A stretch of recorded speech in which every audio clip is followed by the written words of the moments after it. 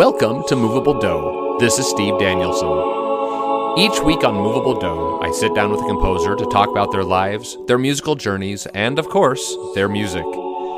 Come with me as we explore each unique path into composition and what they have to share with the world. For a complete archive of episodes, as well as access to the shorter segments called Movable Snippets, visit my website, sdcompose.com/movabledough.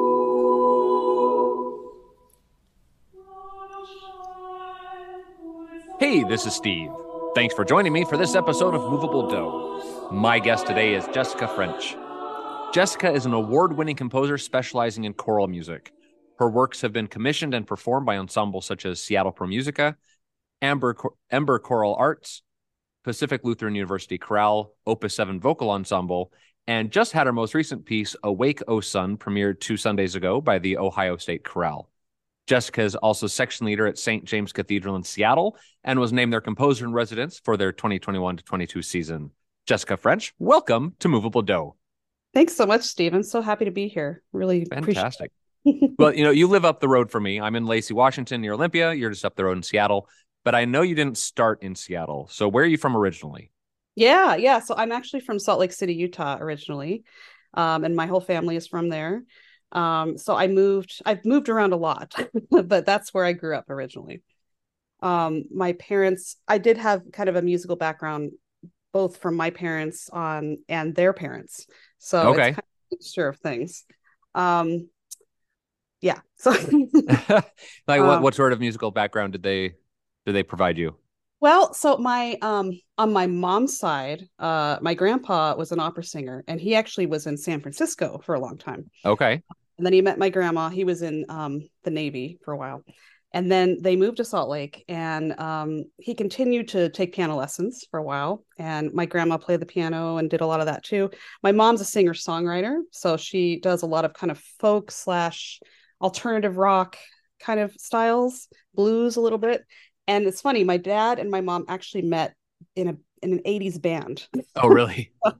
My dad, it was called the Crazy Jane Band. So my dad and his brothers had this band, and my mom auditioned in college to be the backup singer. So I have a big mixture of musical styles kind of in my family.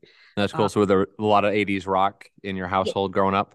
Definitely. U2, Peter Gabriel, that kind of stuff. And I still love that music. I still listen to it a lot. So Very nice. yeah, so that's kind of, the mixture of things. And on my dad's side, his dad sang in the choir at the cathedral downtown in Salt Lake. So there's a different type of music, but that was also an influence there too. Yeah, absolutely. So I saw that you studied at the Madeline Choir School. So what sort of training did you receive there? Yeah, so that was a really great place. It was an after school program, kind of like a lot of chorus programs you see around, in different churches. So I think we had rehearsal maybe once or twice a week, and then we sing once a month. But when I was going into 7th grade, they turned it into a full-time choir school, kind of modeled after a lot of those European choir schools in, like in England, like, Westminster Choir, Cathedral Choir, things like that. So a lot of us were at different schools, and we left those schools to go to the choir school. And it was brand new. It was in the basement of the cathedral. So it was, we had like small classes. It was like 22 of us. And, it was completely new. But it really, changed the way I look at music and kind of formed my musicianship. And we sang music from, Gregorian chant up to present day music at a very high level. And we started rehearsing daily, singing masses daily, Sunday masses, etc. So it was, a big shift in my musical life. Yeah. Was that an all-girls school, I imagine? It was actually co-ed, and I Okay. think it's still one of the only co-ed choir schools, Catholic co-ed choir schools specifically, in the country. Because I know there's a men and boys choir school in Boston, I think, but it's still just for boys. So yeah. Very cool. Mm-hmm. So one thing from your online bio that I didn't mention earlier is that your education and training is mostly in organ performance. Bachelor degree from Indiana University, master's from Yale. So first of all, how did you get started on organ? Yeah. So the way I started was, it was while I was at the cathedral. I'd been playing the piano since I was around 7, and that was kind of a big focus of mine. But I remember, I was starting to get surrounded by organ music because we would sing all the time and be accompanied by it, and hymns and service music and anthems and all that. But we would always be on the far end of the cathedral, behind the altar singing, and the organ is in its stereotypical place up in the loft, across. Right. And I was always kind of enthralled by that big sound. And I was a very quiet kid. I'm still a quiet person, but like there's something inside me that like wanted to make that noise. I don't know why. I was like, I want to do that. And I remember we were doing a recording session up there for a CD, because we didn't really sing much in the loft, but that was one time we were. And during the break, we actually got to walk around, and I got to see the organ console for the first time. Okay. And I got to see, oh, it has more than one keyboard. It's got 4 of them, and it's got a pedal, the whole keyboard for your feet, and it's got all these buttons. And like I was just kind of overwhelmed, but also just like fascinated by it. Yeah. And just actually see what it looked like. And a friend of mine was taking organ lessons at the time with the organist there at the cathedral, and I was too shy to ask him to take lessons, so I asked my friend to ask him. Which I appreciate. So anyway, then I started taking lessons, and I just like took to it immediately. I was obsessed, and I started learning all the repertoire I could for the organ. And to the point where, I think it was like my second year of high school, the person I was studying with was like, you need to start looking at, schools. I think you should go into organ performance. And I had never heard of like, what's organ performance, but he started explaining to me like what this degree would be and what you'd be doing. And so that's kind of where it went. And I suddenly put my whole life into the organ. Like that was my plan. My plan was to be an organist and, get these degrees and then either be a director of music at a big cathedral and or concertize, do recitals. But it changed. Yeah. So I want to talk about that change. So I know you still do write for organ. You were commissioned to compose some works for the American Guild of Organists for their Seattle convention in 2022. But you call yourself mostly a choral composer now. So why the change from organ to choral? Yeah, it's a great question. A lot of people always ask me that for good reason.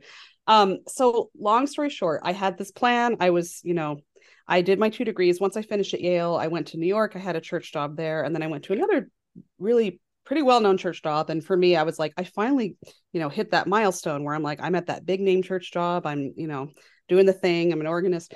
And for various reasons, a lot of things just weren't working out. I was starting to get a lot of chronic pain when I played, and I was trying to do everything I could to figure out what was going on. And it just was getting worse and worse. And basically, when I was at this job, like everything fell apart. My musical life, my personal life, like it was all just not working. And so it was kind of a time where it was, for me, it was new because I felt like I had no control. I was like, what am I going to do here? And the funny thing is my parents happened to move to Seattle around that time. My dad got a job here, and that was unexpected. Like they were planning to stay in Salt Lake City, for the rest of their lives. And when all this stuff kind of fell apart, and I kind of had the realization that I just couldn't keep playing like this because I was just in pain a lot when I play, and it just wasn't sustainable, basically. So I moved here, like not knowing anyone really, and not knowing what to do. And so I kind of I had the luxury of having some time to kind of figure things out. And I knew I wanted to keep singing. Like singing has always been a big part of me, a choral singer. And lucky for me, Seattle has tons of choirs. And so I was easily able to find some connections and get a church job and start singing in some choirs here. But beyond that, I had to figure out, well, what else can I do if I can't play the organ regularly, And I always had this desire to compose, but I never really had the time to pursue it beyond like learning how improvisation and, things that you do in church music stuff. But I finally decided to just start trying to write some choral anthems. So I just did it like on the side for fun. But then I, thought, I think I want to take some lessons and figure out if I can do more with this. And so I actually got, someone put me in touch with John Muleisen. And I still study with him to this day. He's a phenomenal composer and mentor and friend. And he luckily was specifically writing choral music because that was my big draw, because that's my whole world, church music and choral music, but also organ music eventually. But I was really focused on choral music because that still is like my biggest passion. And so I was able to get in touch with him, and then I started lessons, and it was it was a long process. I had a lot to learn. But he really helped me find my compositional voice, I think, because I still didn't quite know what it was that I wanted to do with it. So anyway, that's kind of how it morphed into that. It was completely not planned. I was not planning to be a composer at all. I was planning to be an organist. But now I look back and it's I'm kind of glad it went the way it did, because I feel like the organ was kind of one of those tools or stepping stones that brought me here to what I'm doing now. Um, and I miss playing it. I really still miss playing the organ a lot. I just can't do it on a regular basis. Yeah. So Yeah. I want to ask you about something that I know people have asked you about before. So I saw online that you have synesthesia. Hmm. I know that different people experience this in different ways from other people. Can you describe your ability and how it affects your compositional process? Yeah. So synesthesia is a kind of a cool phenomenon. It's basically a linking of senses in the brain. So people have it in various forms. The one I have it in a few forms. Mainly, it's I associate colors with words, with names. So like names have a color, days of the week have a color, numbers have a color. But even more fun, I have it with sonorities, with notes. So each note, like if Uh-huh. I like map out for you a scale, each note has its own color. So when I hear an A, I see green. And so using those is kind of fun for composing, because it's almost like you have this, this palette of colors that you choose from. And it gets overwhelming because there's a lot of different things that can change the colors. But Sure. I use it to my advantage. And a lot of it is intuitive. I've just been doing this for years and not realizing that it was a thing. But now that I know it's a thing, I try to use that in my composition. And so it helps me make decisions on what key center I might choose, or what sonority I might choose, or what chord, based on the colors I see. So that's Sure. in a nutshell what it is. Well, that's awesome because I feel different keys in different ways, but to actually see keys in different ways, I think is a really cool ability. Yeah, it's fun. And what I hope is, like, I know people can't see, because I've talked to other synesthetes that have it, and usually they have a different palette than everyone else has. Hmm. But I know people can't see the specific colors that I'm seeing, but my hope is they'll feel the general shift anyway. Like, Yeah. almost like a kaleidoscope, it's going into one area and then it shifts to something else. And when people sing my music, a lot of the times it's kind of daunting, because it'll be in one key for like 5 measures, and then suddenly it shifts and has all these accidentals, and it looks like, oh my gosh, but once they learn it, it makes sense. But that's usually why. It's because it's shifting into a different color area. Uh-huh. So Very cool. yeah. So, in addition to composing, you also run the French Press, which, contrary to what some may believe by the name, has nothing to do with coffee. Yeah. Though doing a Google search, I did find a coffee house called the French Press. So if you want to go there for a cappuccino, they might have it for you. Uh, Nice. so what is your French Press? Yeah. So my French press is, it was funny. It was just a random idea I had a few years ago when I was first starting to, try to put my music out there and learning about self-publishing. And I just, for fun, on one of my score covers, I had my piece title in the center, and I had Jessica French on the top. And then I thought, oh, I'll just put the French Press. Why not? And it was funny because it was kind of like, I don't know, when you have a new outfit or a new shirt and then you get a lot of compliments on it, and you weren't expecting it. Like that's what I was getting with this. I was getting random choir members coming up to me saying, I love that name. That's so clever. And I'm like, I know, I guess I came up with it, but it was just random. So I thought, okay, maybe I'll work on using this, because it seems like it's catching on and people remember it. And so I kind of, I'm still like trying to perfect the way I'm doing my self marketing and all that. But like I just finally got a new logo for it just a couple months ago when I went to ACDA, when I did the composer fair. So it's fun to kind of have your own brand and work with that and see Mhm. where it takes you. So Yeah. So what advantages or disadvantages do you see towards self-publishing? yeah, I think the advantages are that, for one, I get to kind of personalize it the way I like. I have my own logo, my own colors, my own ideas for it. I also feel like I can have more of a personal relationship with the singers or the conductors who want to program my music, because when they order my piece, they go to I send them an invoice and they do all the stuff, but I usually have to communicate with them. And I like to kind of ask them, so where'd you hear about this piece? Or what were you looking for? And so I can kind of personalize it and have Uh-huh. a relationship with them. I think the downside is there's more work involved. Like, I have a few pieces published traditionally, and I love the places where I haven't published. They're great companies, and they do all the work. Like, they do all the marketing and they put it out there. I don't have to do a thing. But of course, with my music, I have to do all of it. And Right. there's the imposter syndrome thing. Like sometimes I don't really like promoting myself. I don't like to be like, hey, here's my stuff. But I know I need to do it so people can hear about my new pieces. So it's kind of, there's pros and cons to it. Sure. So here's a question I like to ask composers sometimes. Yeah. If you had sort of unlimited time, unlimited resources, could just write whatever you'd like and you'd have the money for it, what would be your dream composition? I think I really want to write a multi-movement piece, maybe like a 20 to 30-minute piece with strings or Uh-huh. and choir. I think it's just I feel like that's in my future at some point. I've had the chance to write smaller pieces for choir and strings, and I loved it. It just opened up the whole new door for me, and I'm like, I want to do more of that. I also really have enjoyed collaborating with some poets, some living poets like Tony Silvestri and Robert Bodie, who's an amazing conductor, but he's also a poet. I kind of feel like I'd like to collaborate with someone and maybe find a sacred text, or maybe it's based on chant or something. I don't know, but like those are kind of the things that are bubbling in my brain. I would love to do Uh-huh. something like that. Well, So good. We'll look for it in the future. yeah, hopefully.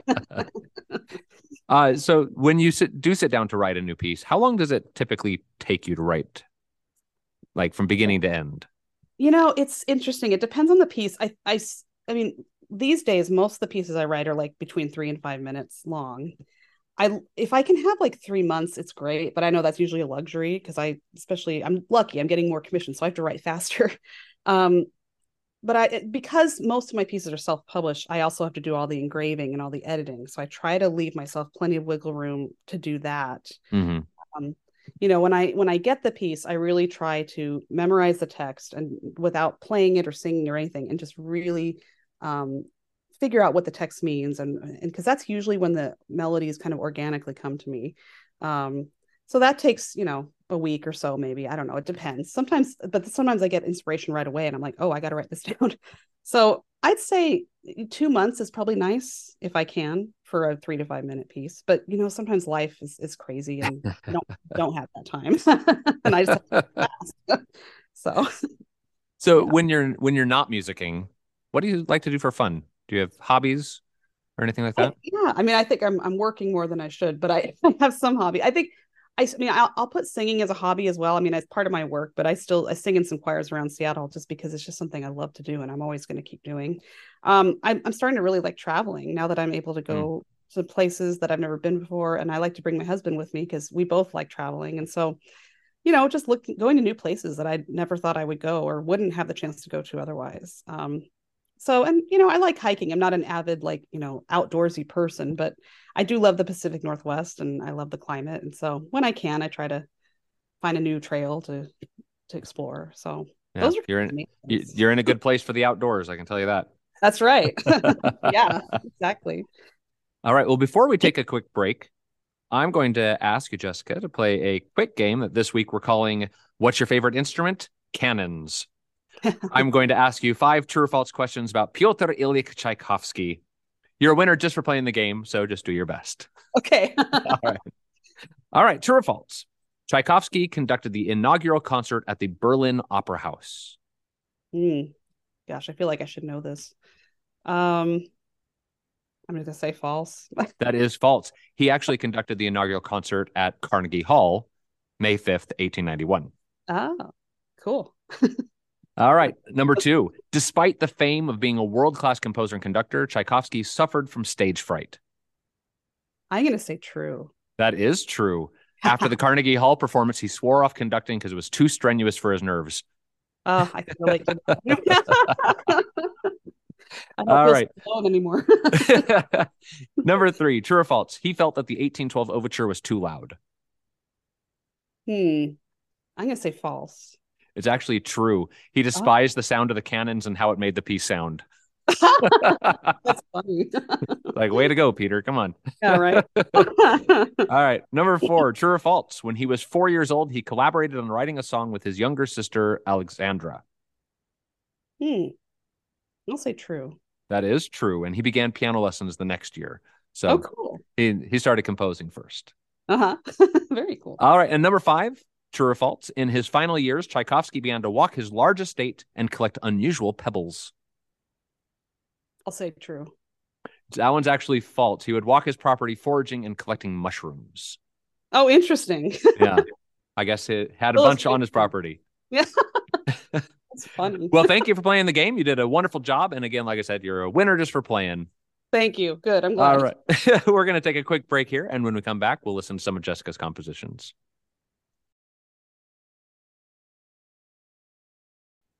Welcome back.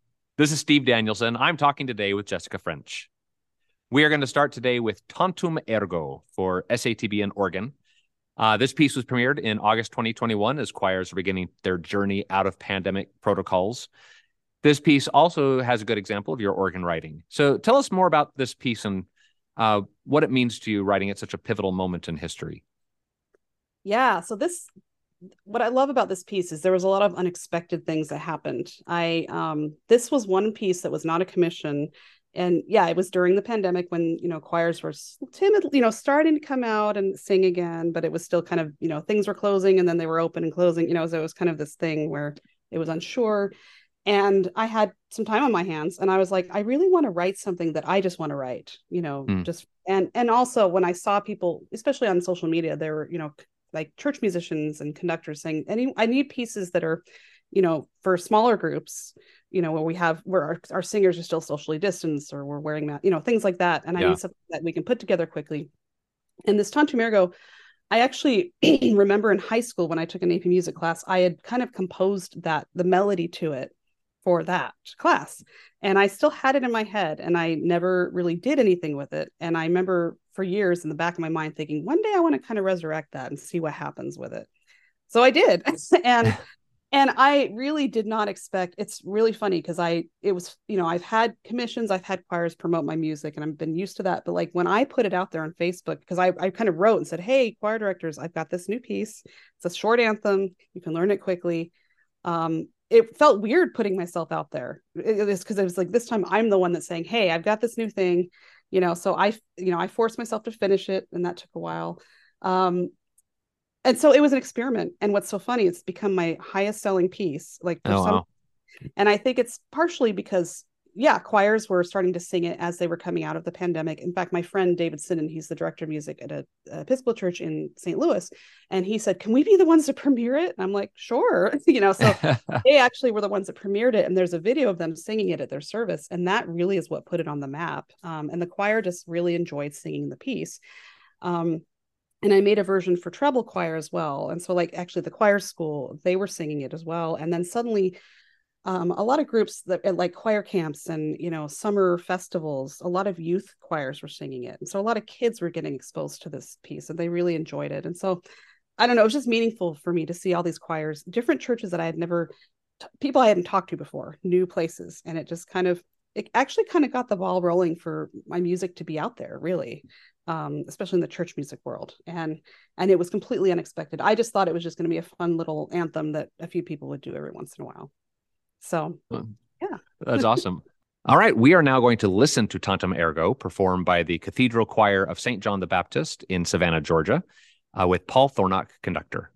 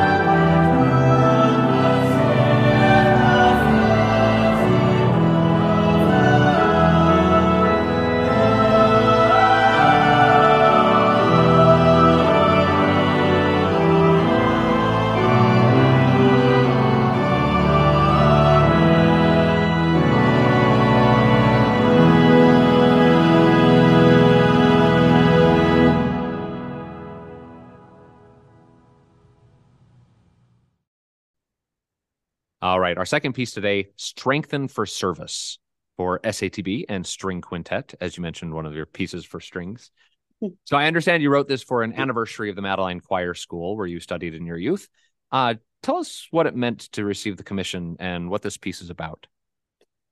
Yeah, it was extremely meaningful. I mean, this was for their 25th anniversary, and I was, honored to be asked to write for such a thing, such an occasion.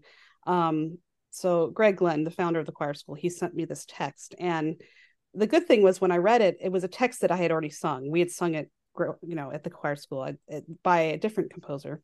And so it was nice that it was already familiar to me. So there was already some nostalgia there and kind of memories of the choir school. I mean, they were there already, but to have a text that I had also sung there, it kind of things felt like they were coming around full circle.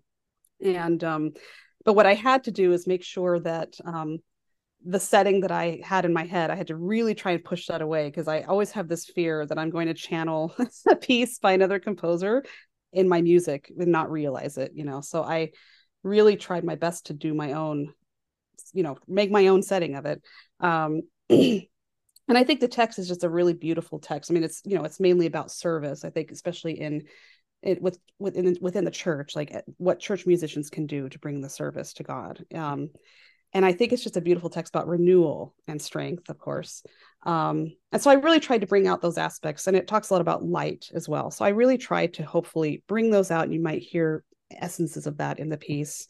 And it's neat how it's progressed, because now I've been asked to write various versions of it for other types of ensembles, and was not expecting it to go in that direction, but it's kind of fun to see how things morph and change. So yeah. So how did you go about making sure that you didn't sort of copy the setting that was in your head? Like, what did you do to separate yourself? Yeah, so first I did my process that I try to do each time, is I really sat with the text, even though it was familiar to me. I made sure to memorize it and speak it to myself. And I knew that's it's actually a Richard Proust setting. That's the one I remember. And I knew it in my head, but I just really, especially when the piece was done, I made sure to go back and listen and make sure there was nothing that was similar to his piece. But honestly, once I really spend time with the text and do the process, it usually comes to me naturally. And it was funny. I get these ideas, and I don't know where they come from. They're inspiration, I guess. And the opening motive of the piece, you'll hear this kind of opening ostinato, kind of quintal chordal almost. It came to me as I was about to fall asleep. It was very inconvenient, because I really just wanted to, and that's usually when these ideas come, and it's probably because I'm very relaxed. But it was only a few days after I received the text, and I got up, and my favorite app on the iPhone is the Voice Memos app, because I can I went downstairs and I played it on the piano and I sang it and I put it in there, and I do that a lot. And a lot of times these ideas are nothing. They don't mean anything, and they're not, but I'm glad I captured that one, because that's kind of the essence of the piece. You'll hear that ostinato come through at various times in the piece. So that's kind of where it began. And then it just, like any piece I write, it usually just, I don't know where it's going. I just kind of follow the direction it goes. And then there it is. So awesome. Yeah. All right. Well, we are now going to listen to Strengthen for Service.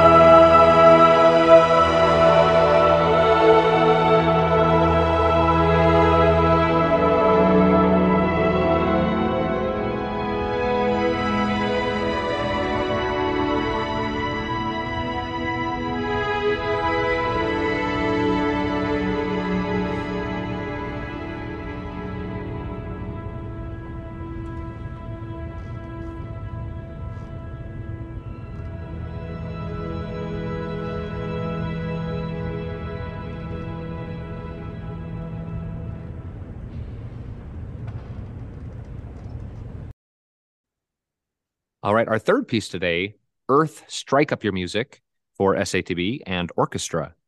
So this is a beautiful Christmas anthem, and I believe you won an award for this one, yes?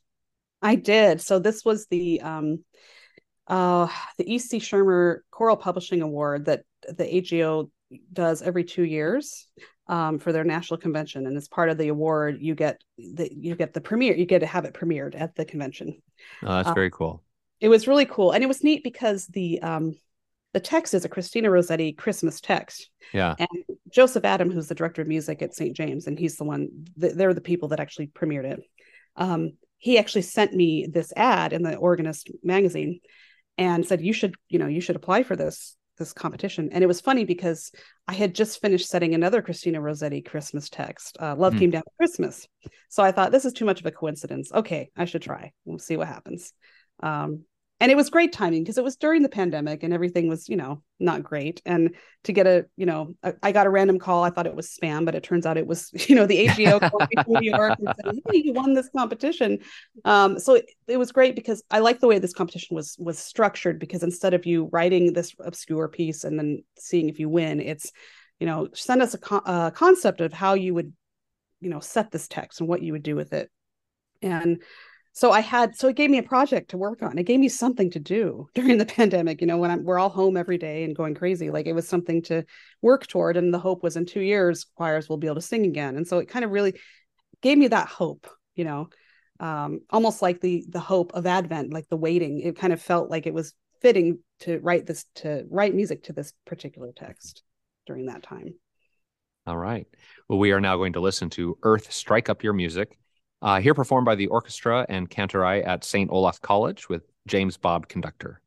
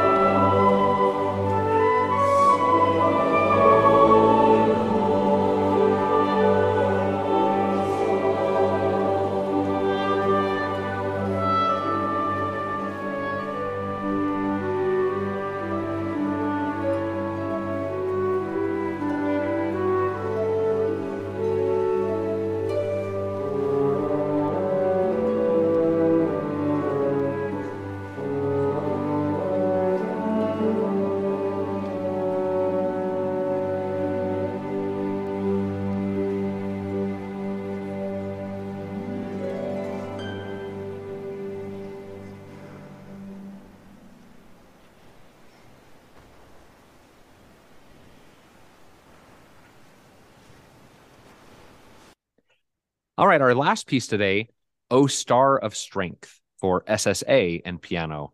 So this is a setting of a text by Henry Wadsworth Longfellow that, as you say on your website, explores the journey to one's inner strength and resilience.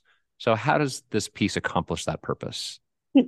Yeah, so the way this came about was I wrote this for Seattle Girl Choir was celebrating their 40th anniversary, and they wanted, a new piece for that. And Jake Winkler, who was the artistic director there at the time, said he wants the girls to kind of to pick the text. We want us, because usually it's a conductor has a text in mind, or you have a donor that has a text, or the composer chooses the text. But he wanted the girls to be part of that process, and I thought that was a really neat way of exploring that. So he had me come in one day and we all kind of brainstormed, and we were talking about themes, like what kind of theme do they want for their piece. And a lot of them wanted something to do with space, of all things. They just like whether it's the planets or the stars or traveling to space, that was the consensus. So after we talked about that, we came across a few texts, and then everyone had to vote on like their favorites, and this one was one of the favorites, and it was definitely my number one favorite. And the poem is actually called A Light of Stars. And so it's really, it's actually about Mars specifically. And that's what the Star of Strength is referencing. Okay. But whenever I look at a poem, I try to look at the underlying meaning behind it, beyond just this text painting of Mars in this, dark sky.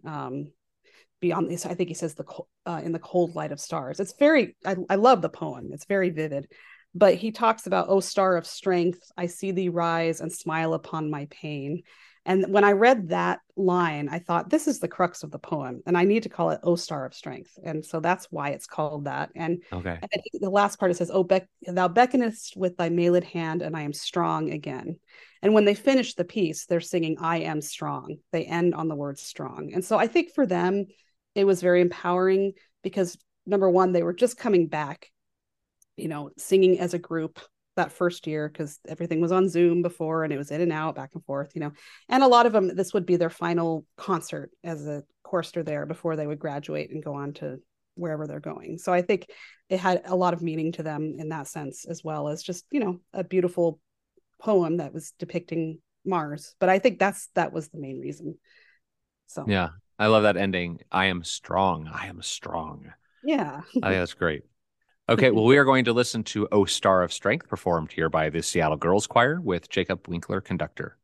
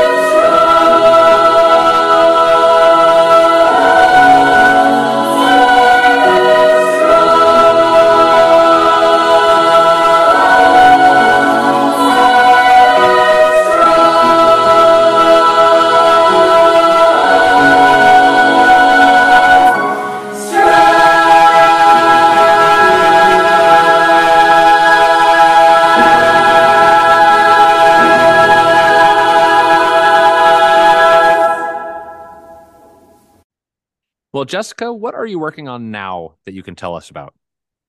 Yeah, so I am currently working on a piece for a girl chorister course that's happening in New York City this summer. So speaking of choir schools, there is a choir school at St. Thomas Fifth Ave in New York City, Okay. Thomas Men and Boys Choir School. So every summer they have a girl chorister course. I think it's been around for maybe 10 years now. So that summer, girls from all over the country can come over and sing evensong every day and have the life of a chorister, you know. Uh-huh. And so this year they asked me to be their composer in residence, and so they're going to be singing a few of my pieces. But they also are commissioning me to write a piece for this course. And so it's going to be called "At Heaven's Proclamation." It's a text about the Transfiguration, and it's actually the poet is her name's Mechtild of Magdeburg. I think she's a 12th century mystic. So it's just a really neat. It's a really neat. That is quite the name. It is quite the name, isn't it? I was like, I hope I pronounced that correctly. I think but anyway, so that's what I'm working on now, and I'm looking forward to that premiere. So Awesome. So if my listeners do want to learn more about you and the French press, where can they find you online? yeah, so you can find me on Facebook and Instagram. And then my website's just jessicafrench.net. So you can just find more. So Fantastic. And hey, listeners out there, are you enjoying today's episode? Do you enjoy hearing these interviews each and every week? Become a subscribing member for less than $1 a month. Your support helps me keep the music moving. If you're wanting to support the show but not sure you want a monthly commitment, you can Venmo me $1 or so to show appreciation for what you hear on these podcasts. Visit sdcompose.com/movabledough for more information. Well, Jessica, thank you so much for joining me today on Movable Dough. Thanks so much, Steve. It was so much fun. My guest today was composer Jessica French. If you have a recommendation for a future guest or an idea for the show, please email me at movabledough@gmail.com. This is Steve Danielson. Keep the music moving.